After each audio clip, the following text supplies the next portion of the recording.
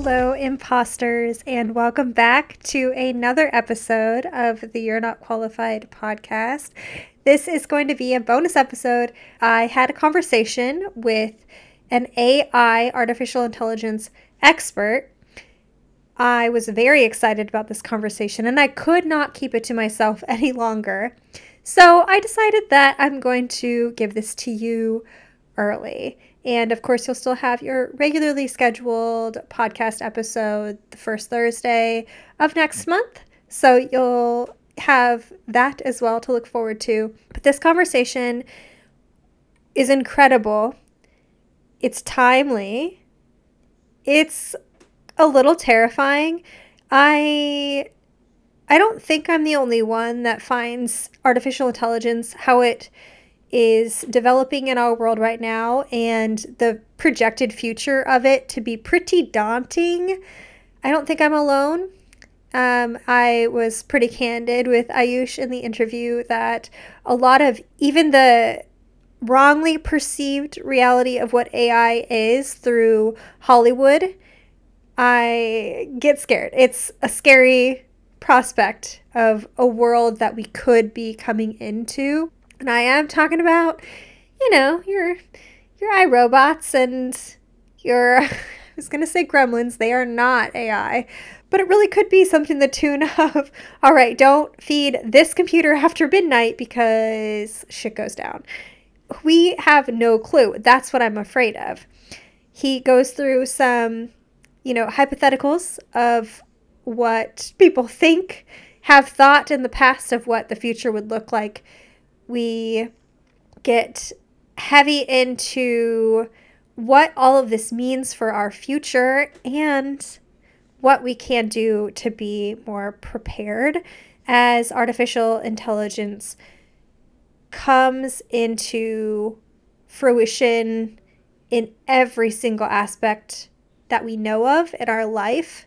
For the most part, it is being said that it will replace many a career when all is said and done, or even when all is 50% said and done. We are just tapping the surface of what AI is actually capable of in our world right now. Armageddon is almost upon us. I got news for you. It's already here. There is so much that we can and really should learn about the future. And generations like Gen Z have a lot weighing on them in terms of how this is going to shape what they can become and the skill sets that will be the most valuable for the future of work in particular. And the rest of us, the millennials, even beyond, we're not immune. We will be in the workforce for a long time, so we will also have to learn to adapt. But there are transferable skills that you have, and I promise you, well, don't come for me, but it's not going to be an iRobot future. Please share this episode with anybody who you think it would resonate with, which, side note, is probably everybody because AI is everywhere and in everybody's life. We are all afraid together. I don't feel qualified for the future that is developing before my eyes, but you know what? Damn it, I'm going to have to be because I still got to put food on the table. We got to live, so got to get prepared. I'm in it with you. Without further ado, let's get into artificial intelligence and what the hell it's going to mean for our world. Let's go. Everything all right? Yep, 2 corpses, everything's fine. Today we are welcoming Ayush Prakash to the You're Not Qualified podcast. Ayush is here to talk to us all about AI, a little bit about how imposter syndrome has impacted him and the impact that AI will have on future generations, Gen Z, and the future of the world in general. So excited you're here, Ayush. Thank you. Happy to be here, Courtney. All right. To lay a little bit of groundwork, I am assuming the majority of the people listening to this have know of AI, but just so we cover our bases, could you define AI for us? For sure. AI is a technology that is very narrow in scope. And when you're thinking about a chess system, it can only play chess. It only adheres to the rules of chess. It's very narrowly focused on chess. If you take the same chess system and put it into a car, it's not going to go anywhere. However, if you take a human who knows how to play chess and put them into a car, they'll be able to drive. That is the difference between the general intelligence that humans have and the narrow intelligence that artificial intelligence has. So when we're talking about artificial intelligence that exists in its current form, we are talking about artificial narrow intelligence, systems that are created and focus only on one specific goal, task, or problem. Interesting. I've never heard it described that way. And if you think about all of the different forms of AI, that makes so much sense. So you have your Alexa, you have ChatGPT, you have, would self-driving cars count? Absolutely. Yeah. ChatGPT actually wouldn't count, but we can get into that. Okay. And that is super interesting. I actually, for transparency and for fun, I asked ChatGPT what to ask during an AI interview. Sure. AI topic interview. So a couple of these questions are literally from the chat bot, and I can let you all know when they come up, but I felt like that was really goofy and fun and chat. I'll just pop in real quick and let you guys know when I do ask a question from ChatGPT. And a question before this was one of them, and that was, what is artificial intelligence? It's like Inception. It didn't say that, but that's what I thought. GPT is terrifying with what it knows. So in TV shows, movies, we have a representation of AI. Yeah. How accurate is this? This was another question recommended by ChatGPT. Is it trying to tell us to be afraid? Not accurate at all. It does represent the fears of humans that we just think because something is 100 times, 1,000 times, 1,000,000 times smarter than we are as a collective or as individuals, that it's just going to take over us and think of us as superfluous. It represents our innate fears more than the reality of artificial general or super intelligence. It's also the only thing that gets Hollywood films the budgets, the big budgets. If Ex Machina ended with, oh, we're all going to live on a happy planet together, I don't think it would be the scary movie that everybody thinks about it. If Her was a different AI, had a different ending, it wouldn't give us or leave us with the same impact that it did. However, there always is the black swan risk of artificial general and super intelligence. We don't know. It's called the misalignment problem, actually. Nick Bostrom and Eliezer Yudkowsky, I believe is how you pronounce his name. They really talk about, we don't know how artificial intelligence systems, when they become generally intelligent, remember like the difference between narrow and general intelligence, when they become generally intelligent, there's this thing called the intelligence explosion. And I'll just linger on this because it's really important to understand. So the intelligence explosion is, so basically when AI achieves general intelligence, it's called the singularity. Now the singularity event is when AI starts being uncontrolled by humans. So it's the point in time where technology is not controlled by humans. Technology starts controlling itself. It's general intelligence. Are we thinking like iRobot? Kind of. The singularity definition comes from a black hole, because the event horizon we can't see past. So this point in history, we would not be able to predict what happens because technology is controlling itself. It's acting on its own accord, not based on how humans want it to act. So the kind of worry is that after the singularity, a generally intelligent AI would look at itself, how it's programmed, how it's created, and say, why did humans program me in ABC? Why wouldn't it do XYZ? And then it would change itself. So instead of AGI 1.0, it would be AGI 2.0.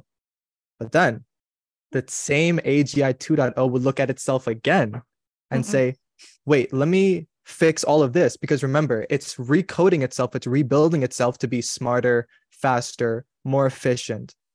And so 2.0 would become 3.0, would become 5.0, would become 10.0, would become 100.0. And you get this exponential curve of an intelligence explosion. And that's why the singularity is, we are so frightened, because we code AI in a certain way.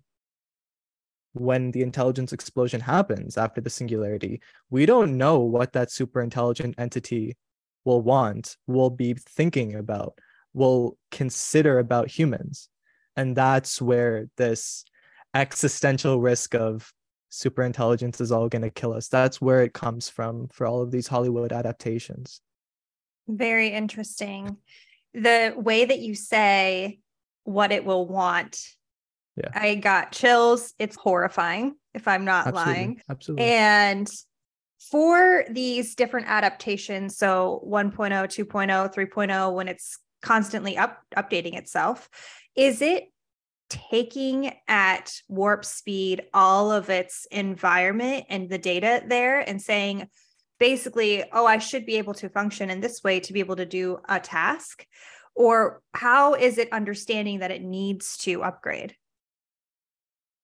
This is just all theoretical right now. Yeah. But I understand what you're saying is like, what is it upgrading and why is it upgrading those things? I guess these are just, I guess you can call them thought experiments. You can call them theorizing how a generally intelligent AI would perform and try to look at itself. Because if you're a generally intelligent AI, speaking from a human point of view, or speaking from the human expert's point of view, you would look at yourself and you would look at your goals of solve cancer, fix world hunger, all of those things that you probably have programmed in yourself.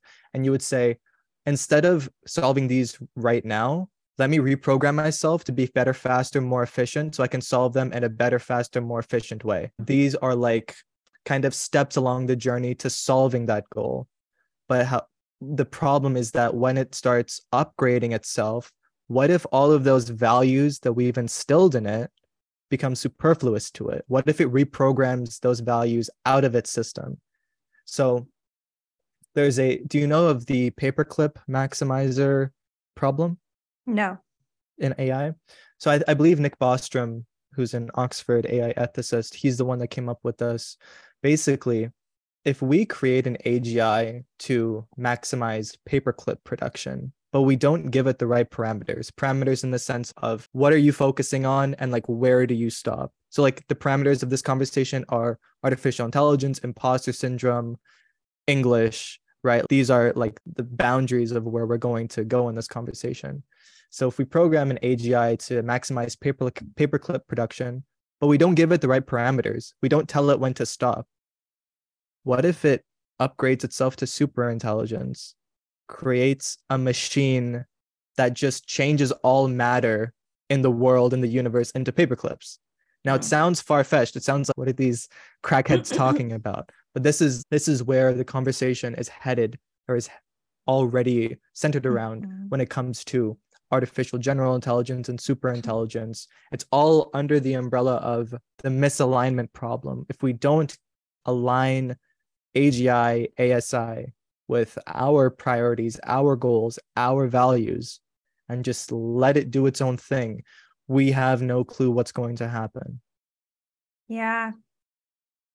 This is a really great segue into the feelings, the sentiments that I pulled from IG.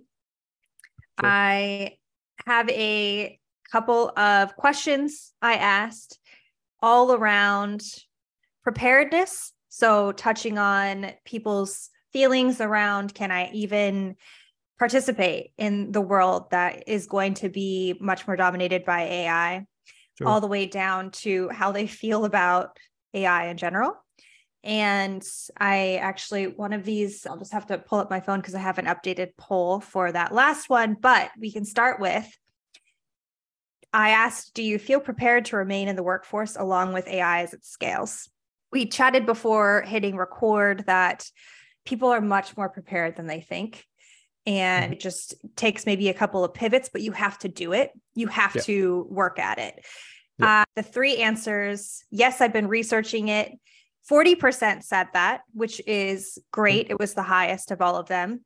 27% did say no, and it's pretty daunting. And then there's 33% that say, oh, I really don't think about it, which is the reason that you're here, Ayush. So that's really great, because a lot of people don't think about it. It's one of those, we don't understand it. So if you don't understand it, historically speaking, you kill it or you ignore it. And we can't kill it. So we have to just go on with our life and kind of hope it doesn't touch us. But I'm really curious on what you feel about these numbers and if you're seeing the same types of trends in the research you've been doing. In one of the most impactful AI books I've ever read, it's called Life 3.0 by Dr. Max Tegmark. He wrote about horses towards the beginning of the 20th century. And I think 1913 was the advent of the assembly line by Mr. Ford in Detroit. And Ford makes cars. And so at the beginning of the 20th century, people were like, cars are going to replace everything. People were like, no, they're not. What's going to happen with the horses? The horses became horse meat for dogs. And so if we're not focusing on the ways technology is already changing our lives, think about how instilled AI is in your life already. Look at your Instagram feed. Look at your YouTube feed. Look at your Spotify feed. Look at Alexa. Look at your car. Look at all of these like billboards. Look at these like the panels in the mall, like you can click on it and everything. AI is everywhere. And so you have this explicit example of AI is ubiquitous in society, but you also have this dichotomy where you don't think it's going to affect you. That's a problem. And it's not necessarily a problem with those people that are thinking in that way. It's a problem with the experts for not being explicit.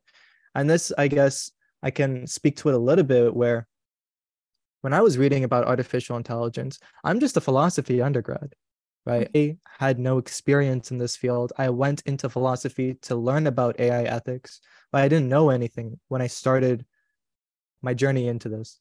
And so as I was reading all of these AI books, I thought to myself, why is no one talking about AI for Gen Z? We are the last hired, first fired. We are the ones that are going to be the first to be replaced by all of these automation forces. But no one's telling us this. And then you abstract that onto the entire workforce, onto all of the people that are going to be affected.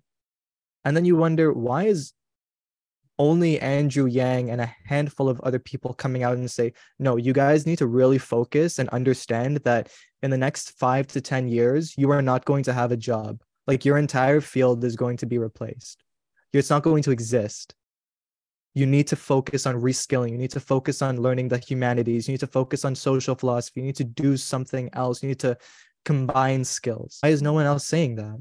So it's not necessarily just a problem of these people are wrong, or these people are naive, or these people are ignorant to what's coming. It's also the communications problem in our society, where we're not talking about this enough for people to say, oh, I need to like wake up and I need to really watch all of these podcasts from Lex Friedman, and I need to hone in on what AI is, what it is not, how to overcome it, and what are the next best steps to future-proof myself from the next iterations of artificial intelligence.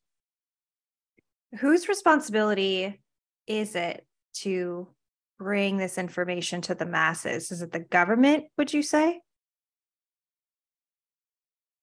That's a good question. I would say it's a cheap answer, but it's all of our responsibilities. It's whose responsibility is it to tell us an asteroid is going to hit Earth? Is it just NASA? What if not only NASA knows about this? What if all other agencies? Is it like who is it's responsible? Leonardo DiCaprio. Exactly. Don't Look Up. Yeah. That's a seminal movie, because it was when, feces hits the fan, how does society react? And so if you're asking who is responsible, sure, governments can take that responsibility, but we've seen what happens when governments start informing citizens of certain things in society how That's a people really good react to point. that. Even within the last 3 years. Yeah. Even within the last 3 years, I wonder what happened. Is it the corporation's responsibility? Because then people would say, if you're informing us that you're going to replace us, why don't you not replace us? If it's experts in the field, oh, those are just the crackhead lunatics, we can just dismiss them. They're just like a group of individuals. They'll be referred to as Illuminati or Freemason or something, or New World Order, and then we just forget about them. I think it falls on the individuals that have done the research and that understand it. I don't have to say myself, I can say other people. I do believe that you shouldn't just listen to me or other experts. You should do your own research. You should come to those conclusions yourself. You should take my threads of knowledge or the conversational threads I give to you, and you should expand your knowledge on them by yourself. Come to your own conclusions through your own research. So it's not just regurgitating the information you've heard, but you have it instilled in you. I do think there's an argument for your friends, your family, your coworkers, even. You can make like a community out of it. It's the onus doesn't necessarily just fall on the authorities. I think it falls on society at large. And the more of these conversations that are had and displayed, the more people understand, oh, this is coming. I also think that they just, as you said, it's not ignorance. It's just, you don't know. Yeah. You don't know. And I love that. It's really important to do due diligence.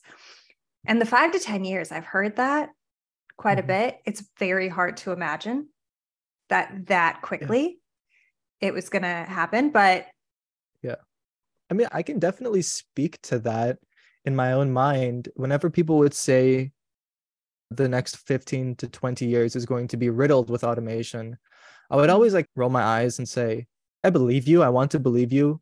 And I want to spread this message. But like, where are explicit examples of this? And then the other day I went to Uniqlo and I was buying just one item.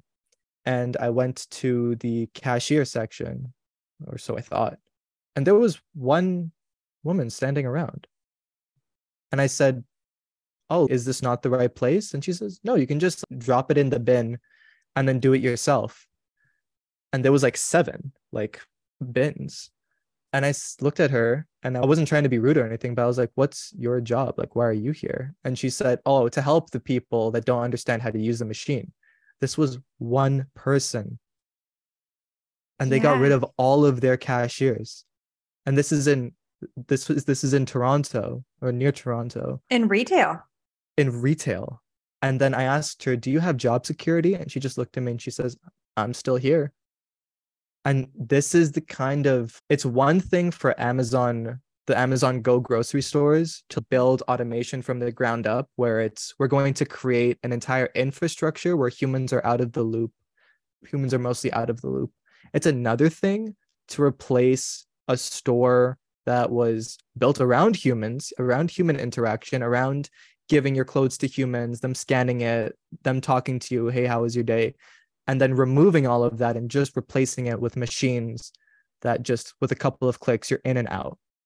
There's a massive difference in the level of fright I have now with how these automated technologies are going to be integrated into places like Uniqlo, but also like Walmart, like Amazon warehouses, like call centers. It's difficult to comprehend now, but as soon as you see it, then you start understanding and realizing, oh crap, it's not even happening, it happened. Yeah, it really did. I was in customer service for a long time, and there was a startup I was working at. And I am now realizing, as you're talking about this, the pattern of labor and how they would eliminate it and replace it. And it was at first hire in-house in Seattle, expensive labor. Then it was let go of some of that labor, outsource to another country. And from there, they were, okay, still a little bit expensive. Now we can have methods to have auto chat to point you to a help center article if you have a certain question. So that's the first line of defense. So get rid of a couple more labor, implement this chat bot that will point you to help resources that are literature on the website or the internet, eliminate that labor. That was 7 years ago. So thinking that was the thought then, with the tools that they had, when the tools are so much better now, it's like we did know this was coming, but at the time, the people in-house were like, oh no, that's really against the policy here because we want to have the human connection. Yeah. But the company, they cared about human connection, but not so much that they needed to have a person on the line, if that makes sense. Yeah. It's really interesting. It's one of those things where you start realizing how important, just speaking to the thing that happened 3 years ago, it makes you realize how important that human connection is. Yeah. When you don't have that, even if you don't talk to them, it's just nice to see another person, that they have a job, even though maybe that job sucks, you at least know that they're getting paid. But when you see a machine, it just takes all of the humanity away. It's just very antisocial and strange, and especially when you see the transition of, oh, there used to be humans here and now there aren't. It's like, how valuable are humans now? Yeah. Oh, it's weird. It is weird. It's one of the weirdest feelings. And there's tons of memes out there, but you're screaming into the phone, operator, because you don't want to talk to the bot and you just want some person to resolve your problem faster than the computer can. Yeah. So immediately when I have something like that, the computer automation comes up, press 1 for this. Then I'm just like, operator, operator. Yeah. And someday you're not even going to get to one. Someday it's not going to be there. It's only until those AI systems outperform humans on certain tasks, and then we'll just prefer it. And that's going to be an even weirder time where you accidentally type human and then you start, oh my God, like, I don't want to speak to a human. I just want the AI. That's going to be wild. It'll be weird. Yeah, well, I love the direction we were going in terms of people feeling qualified and empowered to pivot into, I used machine learning as a specific example when I pulled, but for people's preparedness and how they feel, there were 30% that felt that they did have skills that qualify. Perfect. 20% have no clue, cannot pinpoint a skill that they have that would easily transfer into machine learning in particular. And then the third, which I loved it, I giggled. Have you seen iRobot? We don't want this. 50% of people said they definitely don't even want AI to scale, which we touched on in the intro, that's Hollywood and it's not necessarily what it would be like. These robots are not going to take over your life. Yeah. But 50% are just, they're still really scared. What would you say, and what do you say? You've talked about fears. How do you mitigate fear? Mitigate fear in terms of AI automating you or of AI in general? AI in general. I said that ChatGPT is not really an example earlier. And so let me just clarify what I meant. ChatGPT is narrowly intelligent, but people don't perceive it as narrow intelligence. And that is why there's so much hype, so much mainstream fear, because people are saying it can code, it can write, it can answer questions. How is that not general intelligence? ChatGPT understands nothing. It cannot do basic arithmetic. It is a technological feat of statistics. For example, why do I say it can't do arithmetic? ChatGPT is trained on, it's a neural network. A neural network is a type of AI system under the term deep learning. So when you think of artificial neural networks, or when you hear of these terms, these are all just forms of training and building artificial intelligence. Training refers to taking certain pieces of data and feeding it to artificial intelligence so it can learn. So if you're building a chess artificial intelligence system, you feed it lots of chess games. If you're training an an artificial intelligence system to detect fraud, you train it on a bunch of fraud data like text and stuff. So these ChatGPT like systems are what are known as large language models, LLMs. And so what they do is they get trained on like millions and millions of pieces of text and code, and then humans go in and start fiddling with the system and give it feedback to improve it. And so number one, there's a massive problem with it, because if in those millions and millions of texts, the term like 2 + 2 = 4 comes up, naturally the system will be trained on 2 + 2 = 4. So when you go and ask the system, what is 2 + 2? It will output 4. Not because it understands what you're saying or is doing that math, but because in the training, it like statistically, 2 + 2 = 4 came up so much. That's just what it regurgitates. It is a data aggregator. Let me come back to what you were talking about in terms of fear of AI. If we scale up these LLMs, ChatGPT and GPT-4 and GPT-10, general intelligence will not emerge. Let me outright say that. It's not like LLMs are not a precursor to AGI. No Terminator-like system is going to come out of ChatGPT-10 or something. It's not going to happen. My fear of AI is not the systems itself, but how people use the systems. AI is becoming a proxy for people with power. And let me define what I mean by power. People and corporations like IBM, like Microsoft, like Google.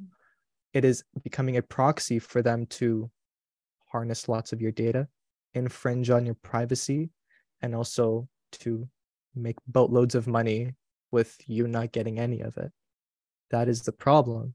And then you turn into Google had Project Maven with the Pentagon, which was going to use facial recognition in order to put them into drones. Is that okay? What if IBM creates an AI system that is really good at automating call centers? Like, I believe it was Google Duplex. Did you listen to that at all? Do you know what I'm talking about? No, Google no, Duplex? not at all. I think it was 2018 or 2019. And nothing really came out of it, but this was just an example of Google demonstrating how natural AI systems can sound. It was an AI system that you would be able to tell, hey, book me a haircut at 7 p.m. next Thursday. And it would call and literally sound like a person talking to the other person, including the ums and ahs of natural human conversation. This is the problem of AI. It's the problem that those with the data, those with already established monopolies over artificial intelligence systems, they're only going to get more powerful. I was talking to an AI startup or an AI lab in Colombia. They were saying, if you're not IBM or Google or Microsoft, you're out of the game. They're only going to get better, and no one else can come into this playing field. So the fear of AI isn't overblown in the sense of we shouldn't not worry about super intelligence, but we have other narrowly intelligent problems that we should be focusing on more so. I could not agree more. It's a very poignant conversation. So for those folks that said, the last question that I had, do you trust AI? And the poll ended yesterday. 68% of people, definitely not. It has me concerned. So I love what you said there. And for that majority of people, because only 30% thinks that it can do good, there is fear to be had about Absolutely. who harnesses the power of AI. Absolutely. In that conversation, there are companies that are pushing for regulations. So let's talk about that for a little bit. Sure. The current state of AI regulations and policies on a global level, from what I understand, is incredibly minimal. Do you have more data on that? It's 0. Okay.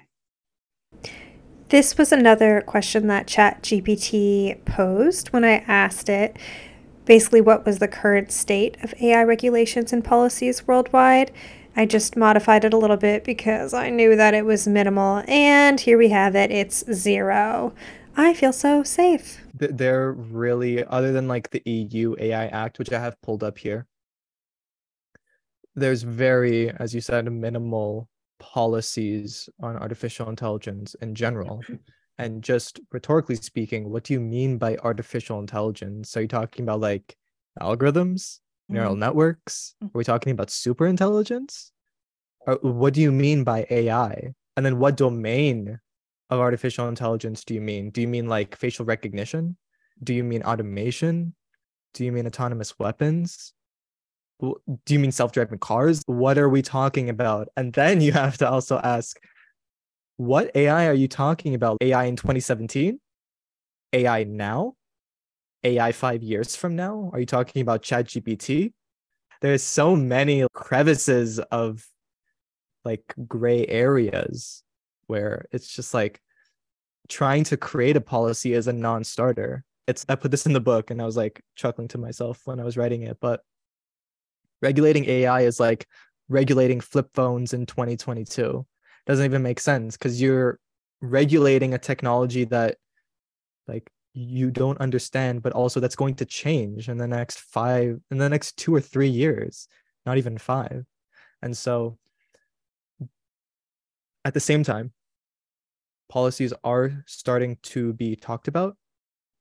But there's another problem, which is just because the US or the EU regulates AI doesn't mean that Saudi Arabia is going to, doesn't mean that China is going to, doesn't mean that Nigeria is going to, doesn't mean that Iran, Israel, all of these, India, all of these countries are not just going to say, oh, you guys are regulating it? Okay, cool. I guess we Give have us your to. regulations. Yeah.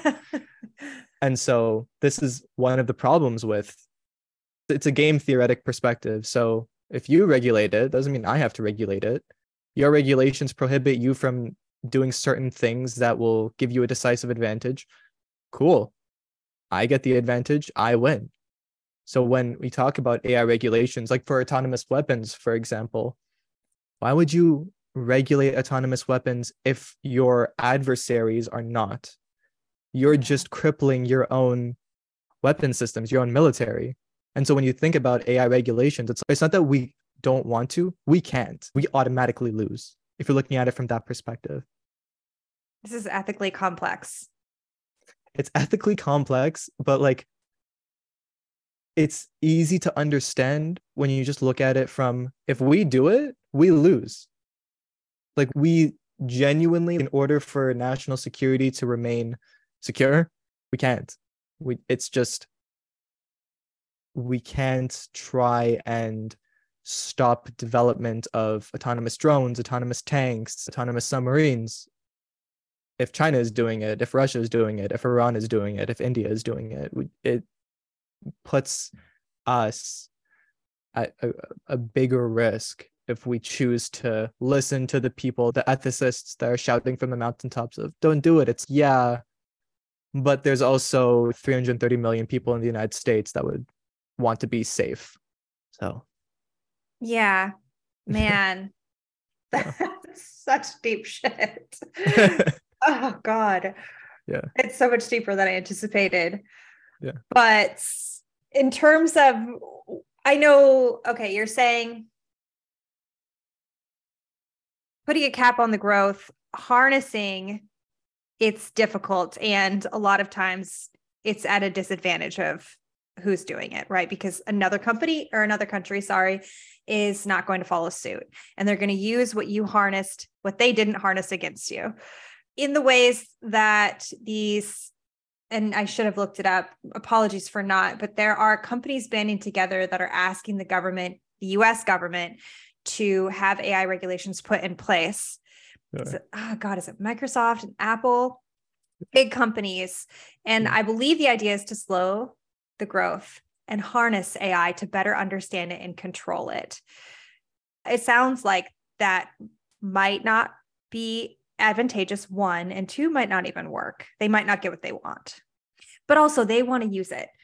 They want to use it themselves. So let's also be real. This is a capitalist society. Absolutely. Let me just go back to what I was saying about other countries not regulating. It's not the only reason why AI regulations don't exist. It's because technology is so complex, people don't understand it. Yeah. One of the problems with AI is transparency. So if you go to apply for a mortgage and you get rejected, you can talk to the mortgage advisor or whatever, say, why did I get rejected? They'll list it. But if you give your mortgage application to an algorithm and it rejects you, there's no guarantee that it's going to tell you why. And there was a case of the Apple Card in 2017 or 2018 where a husband and a wife applied for the same Apple Card with the same credentials. The husband got approved for a credit limit 20 times higher than his wife. And so they called Apple or Goldman Sachs or whatever. They said, why did this happen? And they said, oh, we use an algorithm. We can't really tell you. Sorry. The same thing for Apple co-founder Steve Wozniak. Him and his wife held the same assets. And his wife, he got approved for like a credit limit $10,000 higher or something like that. And so when you're thinking about transparency, it's not just about the AI systems are opaque, but they can't even explain it. Like AI explainability is a big deal, but it's impossible because you expect IBM and Microsoft to tell you exactly how their AI systems work. Come on. And so not only do we have this problem of other countries are not going to adhere to our regulations, but we also cannot impose any regulations because we don't understand the technology, because no one wants to help us understand the technology. Yeah. And right? I don't think I'm making anything better. Yeah. No, yeah. I think you're explaining it really well. And if we think back to times where Congress has been interrogating those people at the top of companies, and they are trying to understand business models, they asked, we run ads. One person in particular, 20 different ways how you make money. We run ads. They asked them again a different way. I'm not saying Congress doesn't understand anything. I'm saying it's probably generational. However, it doesn't make me very confident that they can harness something if they can't understand that you make money from ads. Yeah. Yeah. No, 100%. It's also, there's so many technicalities with it. This is the biggest convergence of technical and ethical knowledge, where it's so much for one 65-year-old to understand that doesn't really care. It's difficult to give them a TLDR of it. Yeah. So just going to your point. It really is. Yeah. My trying to explain it to like my day job to my 80-year-old grandpa. It's not easy, but it's also not impossible in a lot of ways. It might become very necessary. Okay. I would love to get into your book and talk more about the jobs you feel AI is likely to replace from your research. So let's dive into your book in particular and how you are helping Gen Z. I'll just say this now and then never again, but you don't have to buy the book or anything. Like, I put out a 30-minute podcast about it, which can be found on my channel. If you don't want that, like, I can create a PDF and send it to your audience. This is not about the money. This is just about the messaging. I don't care about you like giving me money or anything. I just want your audience, and hopefully levels out of your audience, to have that information and to just deal with it, digest it all. I'll just say that now. That's very kind. Absolutely. You're here for good. Absolutely. No, I fundamentally believe, like, even if I was not like that, people would find a way to torrent it anyway. Why would I have a monopoly on the information? I assembled it and assimilated it for people to understand, and like I put it behind a paywall. That doesn't make any sense. That'd be going against everything you're talking about right now. Exactly. Like democratizing AI. Yeah, no, it's absurd. I hate people who do that, where it's you have to pay me for all the information, but I'm doing the information for good. It's like those two things don't add up. Anyway, the book is simply for Gen Z to understand how artificial intelligence is changing the world, and hopefully to get a grasp on how their lives will be changed because of it. So the information in the book is talking about Gen Z and the environment, Gen Z and work, Gen Z and the pandemic. And then it talks about AI bias and transparency, AI responsibility, autonomous weapons, deep fakes, and then the biggest one of them all, automation. What Gen Z need to know is to get the F off of TikTok, Instagram, YouTube Shorts, and to really focus on securing their skills for the future, because they are not in a very good position to be continuously employed or steadily employed over the next 5 to 10 years. If they are not careful, and if they just think I'll work a minimum wage job until I'm 30, or I'm not going to go to college, this is a massive problem. And the reason I'm being very blunt about it is people need to really wake up and see where the technological zeitgeist is at, because it's not pretty at all. Automation is happening. And even if you don't believe that the technology is there, you will be replaced by people in Asia or Africa or the Middle East that will work for fractions of what you want. And so any way you cut it, you need to focus on developing your skills. What does that mean? Focus on technical skills. If you don't like STEM, focus on humanities. You need to start focusing on social and emotional intelligence. Even basic things like making eye contact, making conversation, checking in on people. These are all massively beneficial skills for you to possess and like enhance for jobs. Focusing on how artificial intelligence works, how it operates, what it cannot do, how it can augment your work. And even now we can not talk about the book and talk about ChatGPT. There are literal jobs that suggest or that pay you like $300,000 a year or something to give feedback to ChatGPT. Like, how wild is that? This was like, my brother sent me the article. A couple of UK firms were hiring people and paying them like $300,000 to understand how ChatGPT works and ChatGPT like systems, and to give them feedback and to use the prompts in the most beneficial way. How wild is that? And all you have to do is understand artificial intelligence. Just take a week, get all the books. Like, you go on Amazon, it'll use artificial intelligence to recommend you the books. Like, you don't even have to pay for the books. Go on YouTube and type in Max Tegmark, Nick Bostrom, Lex Friedman, Stuart Russell, all of these seminal AI figures that will explain it to you in simple terms. It's like, you don't have an excuse for not doing everything you can in order to secure your future. And frankly, if you don't take those steps, if you aren't careful, if you aren't able or willing or confident to plan out your future, you unfortunately will be replaced. And that's the kind of, either you do it or you suffer the consequences. And that's basically the premise of the book, where, look, now you have the information, go do something with it.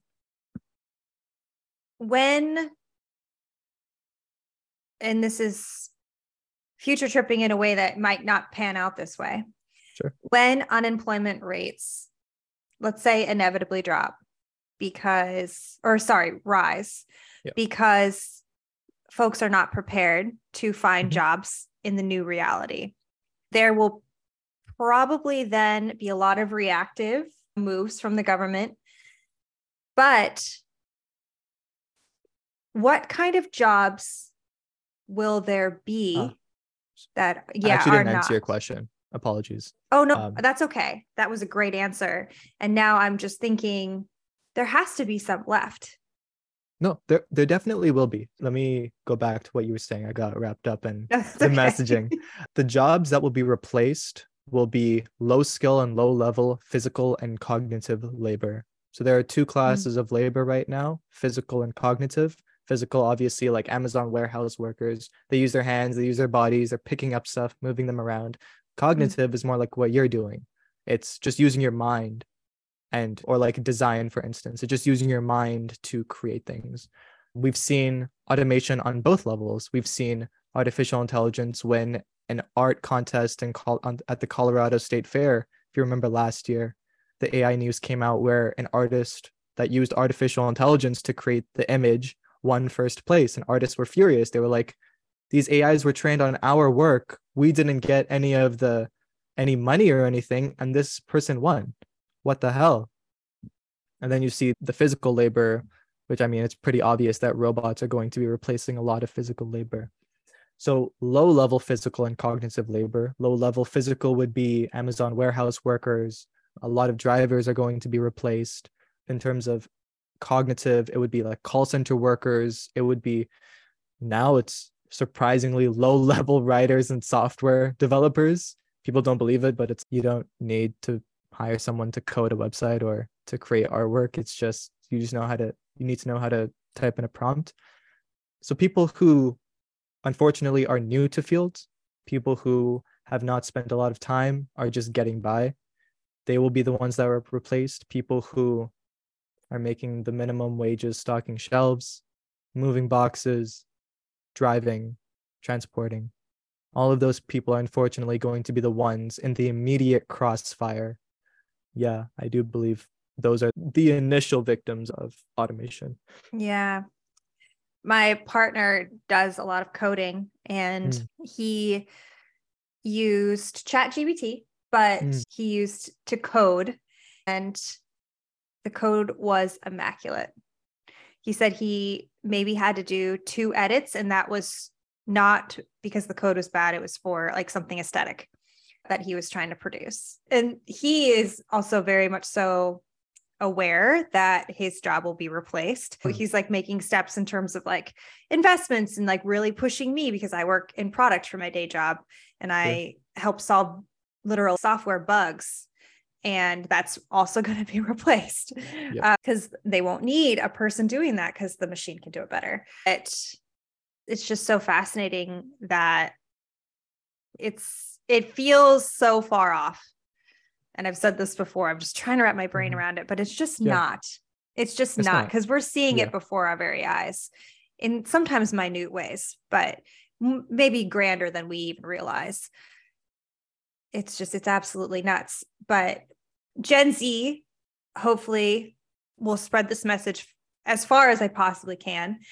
Gen Z is part of my audience. I also have a lot of millennials, and I'm a millennial myself, and realizing only through the podcast how big of a deal this is going to be, and then connecting the dots in my personal life and being like, oh shit, like my job might be because I do this and it can replace this. So it's building blocks on top of the knowledge that you gain. But for those people that are solidly in the workplace right now, and they are doing coding jobs or jobs that are likely to be replaced, how should they be preparing, in your opinion? It's one of the problems where I've also struggled with communicating, because my advice, it's not general. What works for a nurse will not work for an Amazon warehouse worker, which will not work for a driver, which will not work for a software developer. So it's very contextual. There is a general problem, which I refer to as the job saturation problem, which goes like, I'm an Amazon warehouse worker. I was just replaced. I was given a 3-month severance. So I take a week off and I'm getting paid, but I need a job. And so I start reskilling myself to become a software developer. The first problem is that a bunch of my buddies are also reskilling themselves to become a software developer. And this kind of not abstracts, but these repercussions are felt around the workforce, around the world. So the fields that are going to be left are going to become so saturated with talent that the only people that are able to get back into employment are going to be the best of the best. However, the next problem is that those fields that are left are going to be even more susceptible to automation, because as soon as people come in, companies are going to have to pay them. Those people are not going to be very experienced. And so there's going to be incentive for other companies to try to automate those jobs. And so the cycle continues. And so it's difficult. Every automation book I've read, Future Proof, The War on Normal People, Human Compatible, Human Plus Machine, Work, all of these books detail that automation is happening, but they don't detail what to do about it. They detail like code, really, learn to code. So we don't need to learn to code now. So what else do I do? Learn emotional intelligence. Yeah, What does that mean? humanities. Yeah. Learn the humanities. Like what humanities? Social philosophy? Mhm. Talking about like ethics. What do I learn? Which philosophers do I study? Which writers do I study? And I suffer from the same thing. I'm not excluded from this. I don't have an answer for people when they're saying, what do I do? This is what I mean when we talk about learn artificial intelligence and learn what it does and what it cannot do, because you will find certain things that pertain to you. That's unfortunately the best advice that I have now, because it's just like such a novel problem where we don't know how it's going to turn out and what jobs are going to be left. And we're also right in the middle of the transition. And so Yeah. we don't know how it's going to end as well. And so that's currently where my thoughts are. It's unfortunate and I apologize, but that's we're not here all to that there is sugarcoat. to it. Exactly. We need to inspire action. Absolutely. The differences in the class levels, though, as you said before, that maybe intention, maybe just natural result. The poor are going to be poorer and the rich are going to be richer because those people that still have these companies that don't have to pay for labor anymore, the labor workers aren't going to get paid, but they're going to keep their money, the ones at the top. Yeah. It's people always talk about UBI or GLI. UBI is universal basic income. GLI is guaranteed livable income. Talk about NIT as a negative income tax. Like these are not solutions. We should have them. I'm not saying we shouldn't. We definitely should have some sort of UBI or GLI for majority of the population. We should say that people who make over a certain amount are exempt from it, so that we're not just like giving money to people who already have money. 100%. Like we should have these things. Some economists may disagree, but this is not the answer, because humans need meaning. We need work. We need to do something. We can't just sit in our Oculus and play video games all day and watch adult films and like eat Cheetos all day. That's not what human life is meant to be. And so even if our jobs are automated, even if we are given UBI and GLI, we have to reformat society. And this is what I mean when we start talking about this. It's like, it's not just work. It's everything. We have to change our education institutions. No one's talking about teaching kids CRISPR, biotech, nanotech, space exploration, artificial intelligence, robotics. It's like there are so many different fields we are not teaching our youth. We're still instilling them with, this is the Pythagorean theorem. Yeah. Who cares? And you're an undergrad right now, so you're seeing all of this. You can also attest the education within collegiate it's not good enough. It's not even that it's not good enough. It's like almost indoctrinating our current youth and our future youth with just the most replaceable mindsets. It's like, it's not even education. Our education institutions were built on trying to inspire and nurture the greatest minds. I don't think that happens anymore.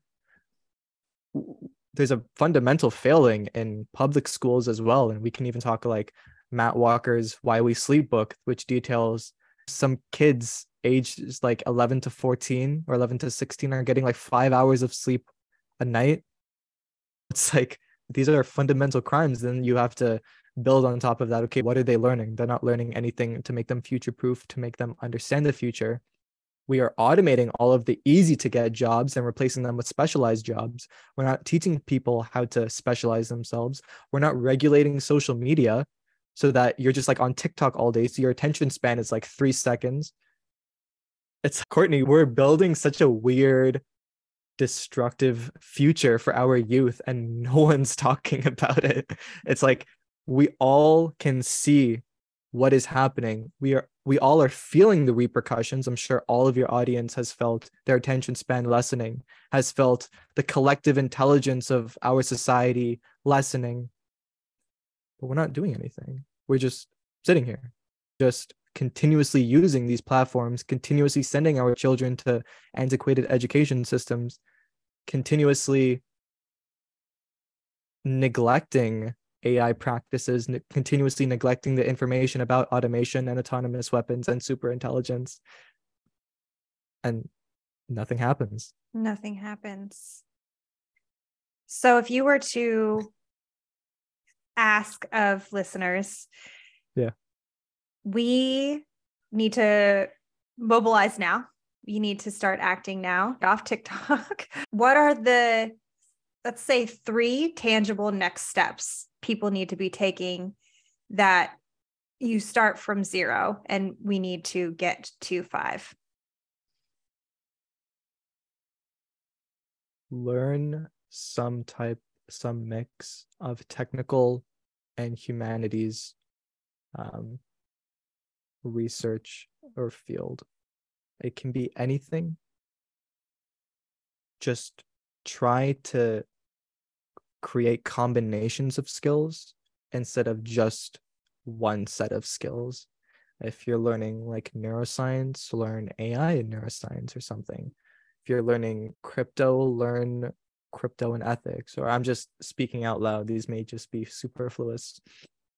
The next step would be to just really learn about artificial intelligence. It's going to be the biggest thing that disrupts our society. And third would be to do your own research. I really believe this shouldn't even be a step. It should be step 0. I could be lying about everything. I could be wrong about everything. And you need to do your own research to understand what is taking place and to figure out for yourself what those next steps should be. Because my advice could pertain to my imaginary or my imagination of the perfect citizen, which may not be who you are in a general sense. But if I'm not speaking to you, then it means nothing to you in a very literal sense. So what I'm trying to say is, do your own research, try to figure out what's happening in your field, how you can augment yourself. Maybe you don't have to jump ship into a new field. Maybe you just have to do a couple of things. See what experts in your field and in fields are saying and go from there.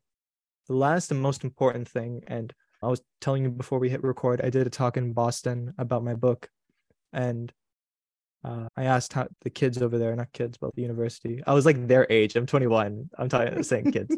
I was a speaker, so I was asking them how many people here think that they will be automated, and 60% of the hands were raised. And I was like, I was not prepared for that. I expected 30%. It was just one of my biggest regrets is that I didn't give them hope. I told them that their lives were going to be disrupted. I told them that if they're not careful, they'd be screwed. But I never told them that if they focused and if they put in the work, they would be okay. And this, I think, is a good segue to talk about the imposter syndrome, because you need to start. You need to take that first step, even if you don't know which direction you're going to go. You need to take the first step. Even if you take 5 steps in the wrong direction, it's better to know that you're going in the wrong direction than never taking that first step, never leaving comfort. You need to start. You need to start now. And you need to be confident that even if you are initially wrong, that you will figure it out. The biggest thing that holds us back, I believe, is our fear of being wrong. It's okay to be wrong. I was wrong. I'm still wrong on certain things, and I will continue to be wrong, and I'm okay with that.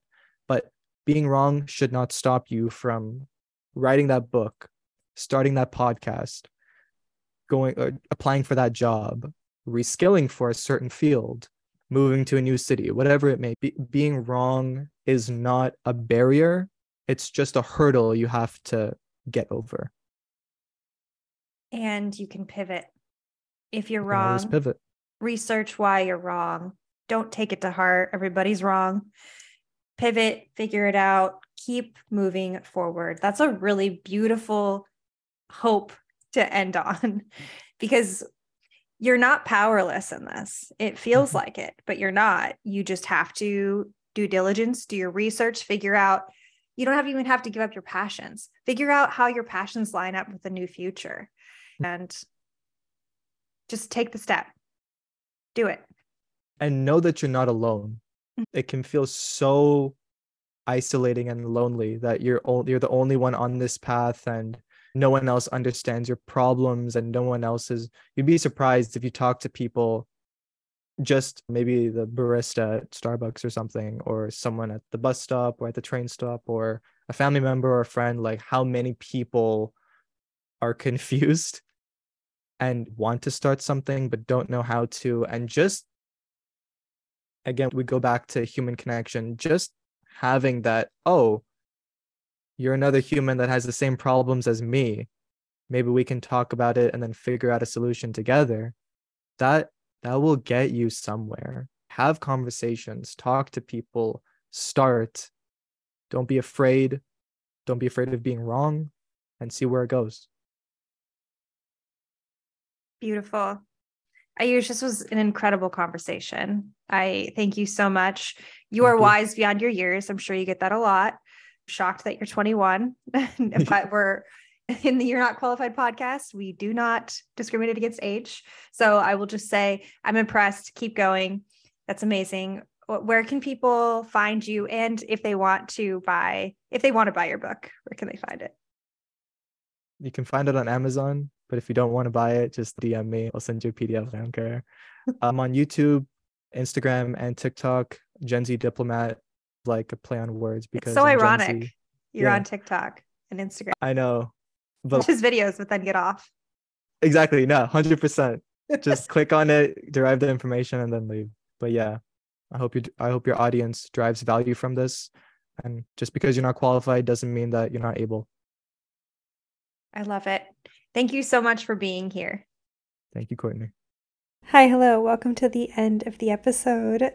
Thank you for making it this far.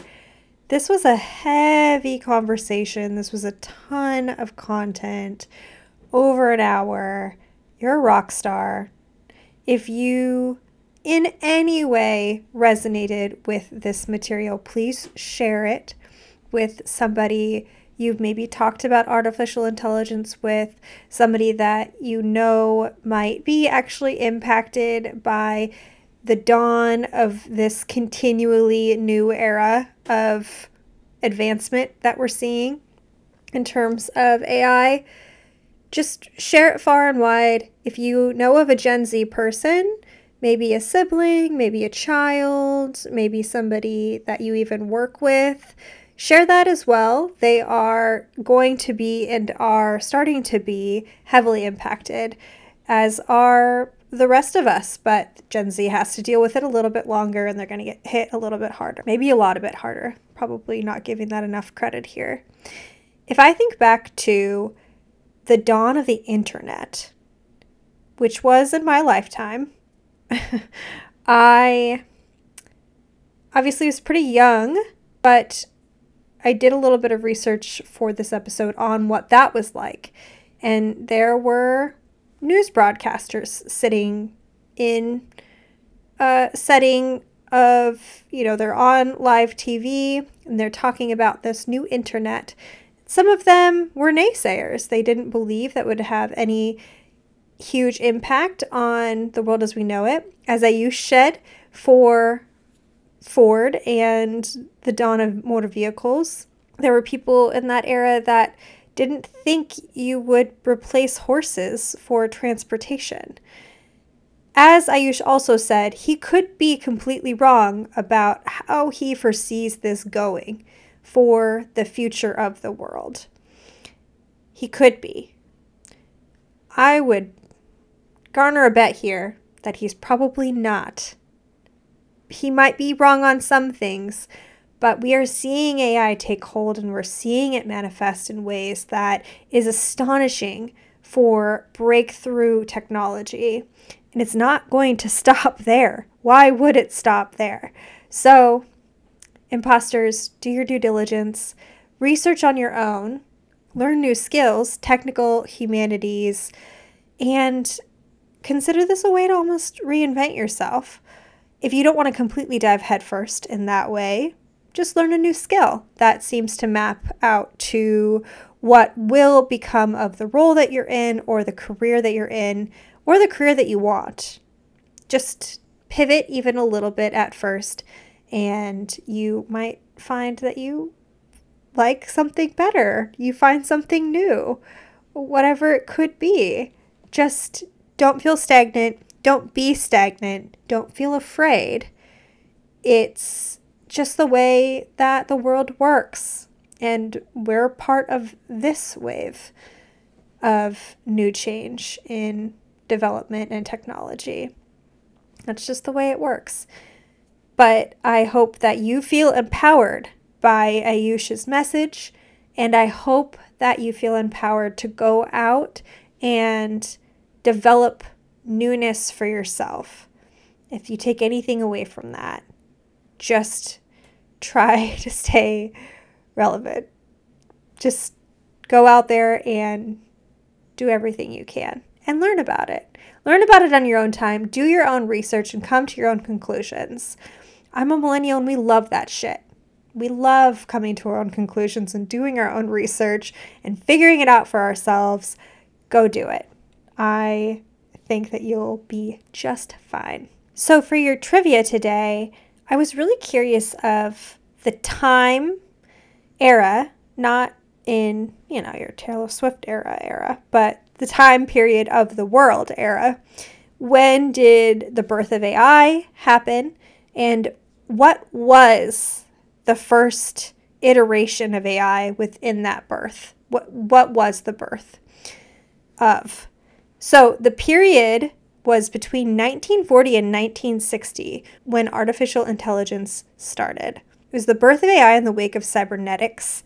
The period between 1940 and 1960 was strongly marked by the conjunction of technological developments, of which the Second World War was an accelerator, which makes a lot of sense, and the desire to understand how to bring together the functionality of machines and organic beings.